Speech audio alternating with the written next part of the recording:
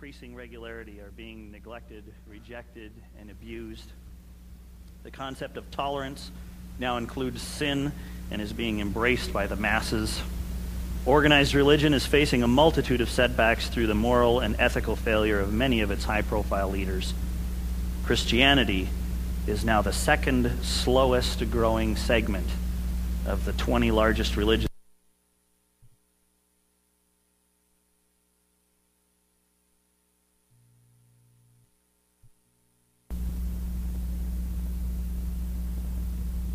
Connect with you in those more intimate ways. But we just so appreciate your partnership with us.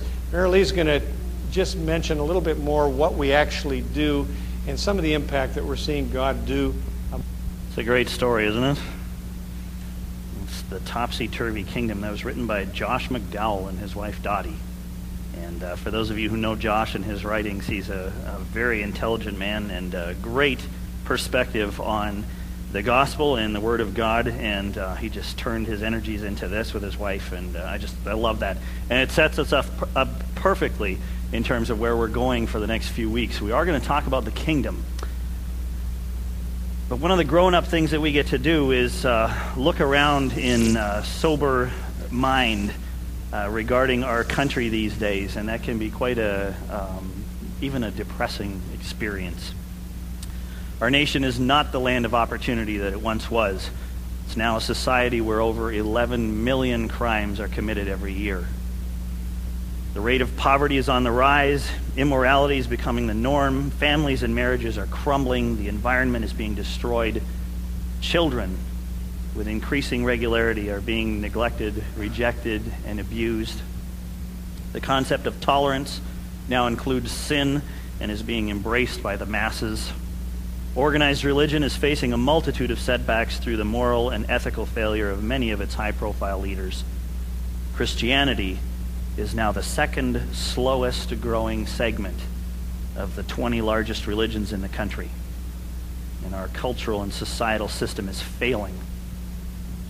Now, a significant percentage of the population, myself included, are wondering what it'll take to turn things around, to restore order, to right the wrongs and correct the course that our cultural ship is on. Who will save us? What will it take to bring about change? When will the restoration begin? Will it ever begin? What are the answers for us as a church and as a nation? And admittedly, the desire is there to see something big, dramatic, and powerful bring about that change. We all share that desire, and our politicians feed off that desire. And that's evident in their election campaigns. And that desire lines up with the desire of the Israelites during the time of Christ. They were looking for the restoration of their culture. They were looking for the restoration of their kingdom. They were looking for their king. And what they did not realize was that their king already walked among them. They were looking for the wrong signs, the wrong system, the wrong person. That there in their midst was the right person, the right system, the unmistakable signs that the prophecies were coming true. He was not what they expected. His kingdom was not what they had in mind. But the king had arrived. I want you to turn to Matthew chapter 13, and we're going to look there at a part of this unexpected king's story this morning. If you don't have a Bible, just go ahead and put your hand up, and the ushers will get you one. You'll want one to follow along in. We're going to be looking in Matthew chapter 13 at a great parable, and it starts in verse 24. So head to Matthew chapter 13 and verse 24.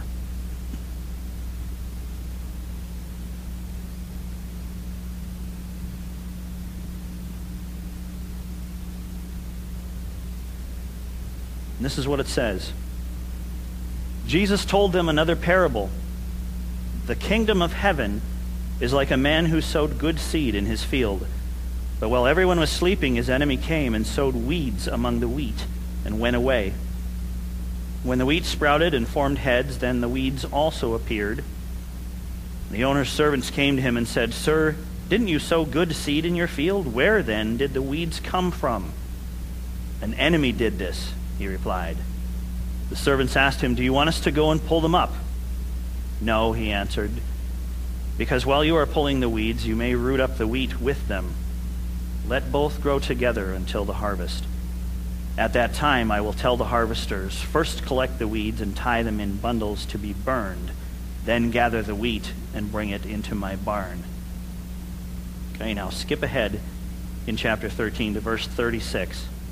Jesus is going to explain the parable of the weeds to his disciples, and we'll go back to the two parables that are in between there another time.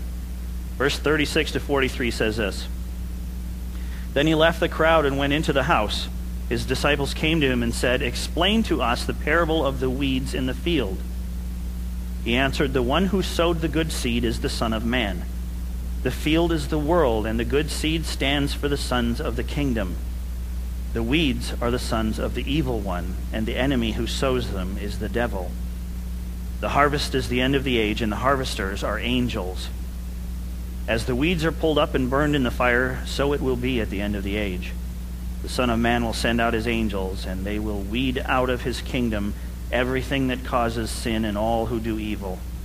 They will throw them into the fiery furnace, where there will be weeping and gnashing of teeth. Then the righteous will shine like the sun in the kingdom of their Father. He who has ears, let him hear.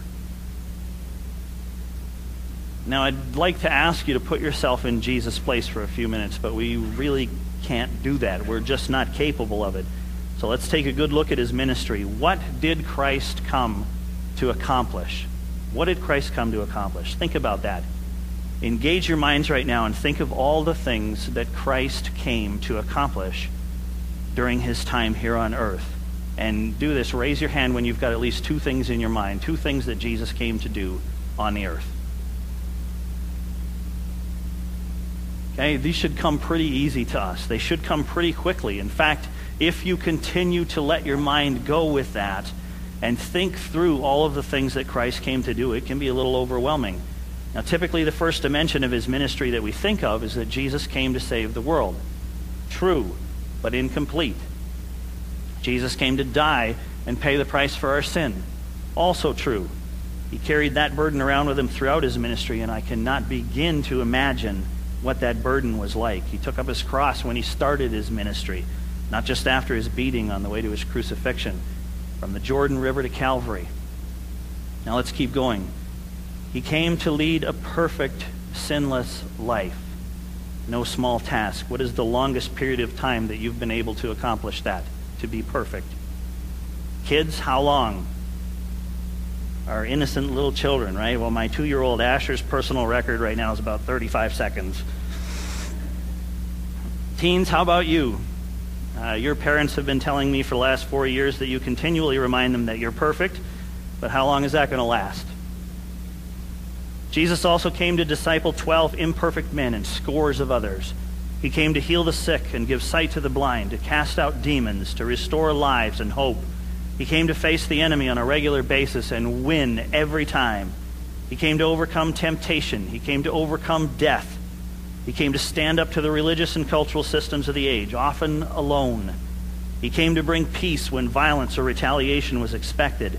He came to forgive sins. Do you want that responsibility? He came to offer mercy to those who did not deserve it. He came to offer grace to those who did not earn it. He came to be a son, a brother, a friend. He came to visit what was left of what he created. And imagine the effect that that had on him. We saw a documentary film at an IMAX theater this past week on the coral reefs. Devastating. Absolutely devastating. Breathtaking places. Wow. But the loss that has occurred there because of a 2-degree rise in temperature in the ocean in much of the South Pacific is heartbreaking. And I can't imagine what it's done to the one who created it. I know Jesus probably didn't have much time for snorkeling while he was here, but he knows. He knows. He came to set an example for us, to pray for us, to teach us, to clear a path for us. He came to tear a veil in two forever. He came to demonstrate power over wind and waves, over hunger, over grief, over the grave itself. He came to tell us that he's working on our rooms in his house. He came to invite us to a banquet. He came to invite us into fellowship with him. He came to call us to be an extension of his ministry. He came to call us to be light and salt. He came to call us to follow. He came to call us to go. He came to call us to abide. He came to call us to grow up. He came to call us to love. And that's the start, just the start of the list. We could do this for hours. You want to experience Christ on a deeper level in your life? Sit down someday with the Word and make a list of everything that Christ accomplished in just 3 years. I challenged you a few weeks ago to try to read through the Gospels in the 8 remaining weeks of summer, and I hope at least some of you have taken me up on that. Now add this aspect to it if you want to push yourself a little. As you read, make a list. Make a list of everything that Christ accomplished in those 3 years. It'll blow your mind. The sad truth is revealed when any one of us looks back at the last 3 years of our life and makes a list of all we accomplished. It won't be something that we proudly hold up next to Jesus' list. We won't be flashing that list when we get to the gates of heaven. It's not going to help us. And I can pick several 3-year time periods in my life that I am ashamed of and embarrassed by. I've wasted so much time. But what he accomplished in his life and his ministry is astounding, absolutely astounding. And just one of the things he set out to do was to announce a new world order. Anybody have that on their to-do list this past week? He came to declare the arrival of a new kingdom. People were looking for a new kingdom, but not the one that he was talking about. But still, Jesus pressed on. He spoke of this new kingdom frequently, and you'll see this concept raised in all 4 of the Gospels over and over again. But no visible battle had been fought and won. No new borders had been established. The government had not met to discuss this possibility. It was not election season, with Jesus having completed his coast-to-coast tour to win votes. His ministry had begun, and one of the multitude of things on his to-do list was to announce the coming of this new kingdom, his kingdom, kingdom of God, the kingdom of heaven. And in line with everything else he was doing being unexpected, he even announced this kingdom in an unexpected way. He spoke in parables, not through mass media, not in a concise, structured way. He didn't write down his operating procedures. He didn't set up government buildings in which to establish this kingdom. He didn't post job opportunities at the best educational institutions. He spoke in parables to a crowd that had gathered on the shore of a lake to listen to him. That's ridiculous. His expected success rate would be off the bottom of the chart. Even a revolution would have been logical. Spread the word, get people fired up, and engage the system with the intention of overthrowing it. Ignore them, the religious leaders said of his followers, and they'll just go away. How could anything like this become a threat to the status quo? This man, the son of a carpenter from a town called Bethlehem, sat in a fishing boat just off the shore and spoke to a crowd that was gathered of a kingdom. But instead of following the word kingdom with words like power, rule, government, and so on, he spoke of a farmer who sowed wheat in his field and then some enemy who came along and sowed weeds in the same field. And rather than explain what he was talking about to the crowd, he moved on to 2 equally confusing parables and later explained what he meant to 12 guys who had already decided to follow him. His was not a topsy-turvy kingdom, but it could certainly have been referred to as the inconceivable kingdom. Yet in the midst of this confusing imagery, there was a point of cultural connection. This was an image that people understood. A farmer goes into his field and plants wheat, not in his tractor, but by hand. And there's something infinitely satisfying to an agriculturalist when he sows seed by hand. It's a forgotten art in our part of the world. I think the closest we can come now is going to our grandparents' farm and feeding the chickens. Just doing that. That's about it.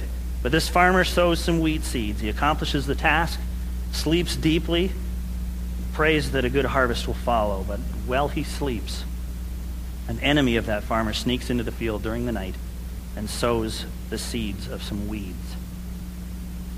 Now, this had likely actually happened to some of those who were listening to Jesus speak. It was a form of revenge that was intended to devastate the farmer. Now in Haiti, I witnessed many acts of revenge taken out on farmers who had made someone else mad enough to go after them. They didn't use the same technique of sowing weed seeds, but they would do all sorts of things, from having the voodoo priest cast a spell on the farmer's field to coming in during the night and letting their livestock graze on that field, destroying the harvest and in turn the farmer's family. Vengeance is a powerful force, and it can only be overcome by the kind of forgiveness that Peter was talking about last Sunday. In Jesus' time, revenge was often carried out in this exact way. So much so that the Roman government had outlawed this type of revenge, making it punishable by law. It was a real tragedy that happened to real people. And sadly, this crime and law exist to this day in some parts of the world. Now, the natural thought here is, why not just pull the weeds? Weeds are a problem in any field, and we've developed the technology to deal with just about any kind of weed today. At one point in my training in agriculture, I became a licensed pesticide applicator.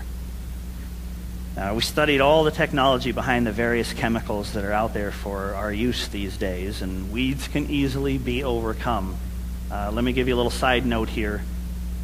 Please learn to settle for a lawn that may not be as perfect looking as your neighbor's. The chemicals that we pour into the soil to control the weeds and the bugs that make our lawn unsightly in our terms are excessive, unnecessary, and unbelievably harmful to us in the environment. And I'm not saying that we should leave our lawns to become overgrown by weeds and turn yellow. I love my grass to be green. But learn something about the products that you so carelessly spray on your yard. Now, here was the deception used in the acts of the enemy in the parable of the weeds. The plant that's pictured up on the screen right now is called darnel. And until it matures enough to grow seed heads on it, it looks exactly like wheat. And it's not until it's nearly ready to harvest that you can actually tell it apart from the wheat plants. So pulling it up before harvest time becomes a very risky endeavor.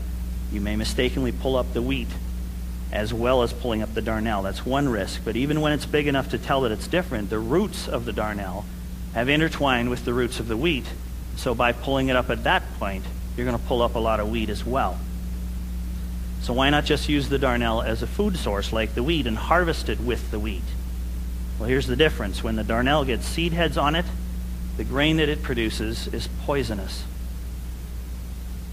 It has to be separated from the wheat, and once it's separated, it's burned. So Jesus explained the parable to his disciples. Jesus has sown us, his children, in the world. We represent his kingdom, which is yet to come, but already well represented here. And along comes the enemy, Diabolos, the liar, and he sows his children. And in many ways we look the same. They penetrate our world, including our churches, and they spread their poison, producing more followers of the enemy. But God doesn't say that it's our job to root them out and destroy them. He leaves them to grow among us.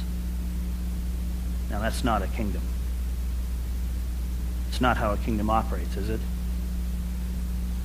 Well, there have been times when I have wanted to simply go weed pulling. There was a family that joined our ministry in Haiti while I was there, and I've spoken about him once before. It was a long time ago. But the man in that family was there to transition into my position as the agriculturalist on the team. And one day he decided to enlighten the rest of us on the missionary team with his thoughts on the blood of Jesus. And what he was absolutely convinced of was that the blood that Jesus spilled had nothing to do with the forgiveness of sins. God would never demand that kind of a sacrifice. It was simply a demonstration of obedience, even to death. And this was the word that he was spreading. He had selfishly and quite wrongly dealt with his own guilt by explaining away the most significant event in history, the sacrifice of Jesus Christ. Now, I had a very specific type of weed killer in mind for that guy. I told him the truth. I told him that he was wrong and that he was walking down a very dangerous path. But this weeding job belongs to the angels, as it says in the parable. We could easily think here that this certainly gets us off the hook. No judging, less work for us to do. But here's what I hope it will do instead. I pray earnestly that it will make us pay attention every time we hear Jesus' call to be fruitful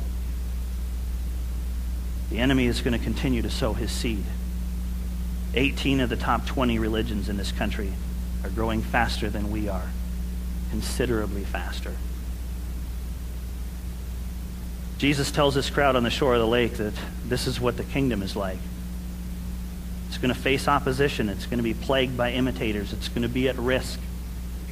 It's going to involve some force of angelic judges that will sift out the enemy, but not yet. That'll come later, at harvest time, at the end of the world. There won't be some prison now where we can throw them in when they're caught, making the kingdom safer and more prosperous. No, it's going to be a fight from the get-go. But it's going to grow. And next week we'll look at a parable that addresses that factor. His kingdom would explode into all the earth. And he'll talk about inner growth. So there's more to it than just being a kingdom whose population outnumbers every other kingdom. There's an aspect of something that's unseen on the surface, an inner working. But we're not going to get into that today. There's mustard seed to talk about, yeast to explain, hidden treasures, pearls, nets, and much more. There's a strange way indeed to talk about a new kingdom. No political strategy, no charismatic leader, no forceful domination. An unexpected son of a carpenter, humble, merciful, and loving. That's who would rule in this new kingdom. And as if things weren't unexpected enough, this humble, compassionate man had come to die. Now that's beyond inconceivable. And then there's the fact that he would die for our gain, not his. This whole campaign is based on love, forgiveness, and restoration. That's the kingdom that you and I belong to. We are citizens in that kingdom. Can you believe that?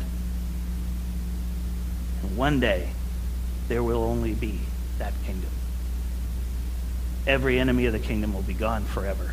There will be no trace of anything that belonged to another kingdom. All that will remain will be two scarred hands and feet, reminding us of the price that was paid to ransom us back into the kingdom of heaven. So we come now to the remembrance of that sacrifice. We're going to share communion together. We're going to share the elements that represent the price that was paid to bring us into the kingdom. The ruler of that kingdom, the King of Kings, laid down his life to bring us back into that kingdom. How's that for a king? Unexpected, isn't it? Unexpected. See, the expected isn't working. Kingdoms as we expect them have gained nothing eternal. The unexpected kingdom, Christ's kingdom, reigns forever. Was blood shed to purchase our citizenship in that kingdom? Yes, it was. But not the blood of the enemy. That couldn't do it. It was the blood of the King. Nothing but the blood of Jesus could buy us a place in that eternal, victorious kingdom. His blood shed for us, his body given for us. That's our King. That's the one that we come to remember today. Take some time to go to the throne now before you come and partake of the elements. Thank the King for what he's done for you. And ask the King to keep shaping you into a better representative of his kingdom. A humble, devoted, productive kingdom ambassador.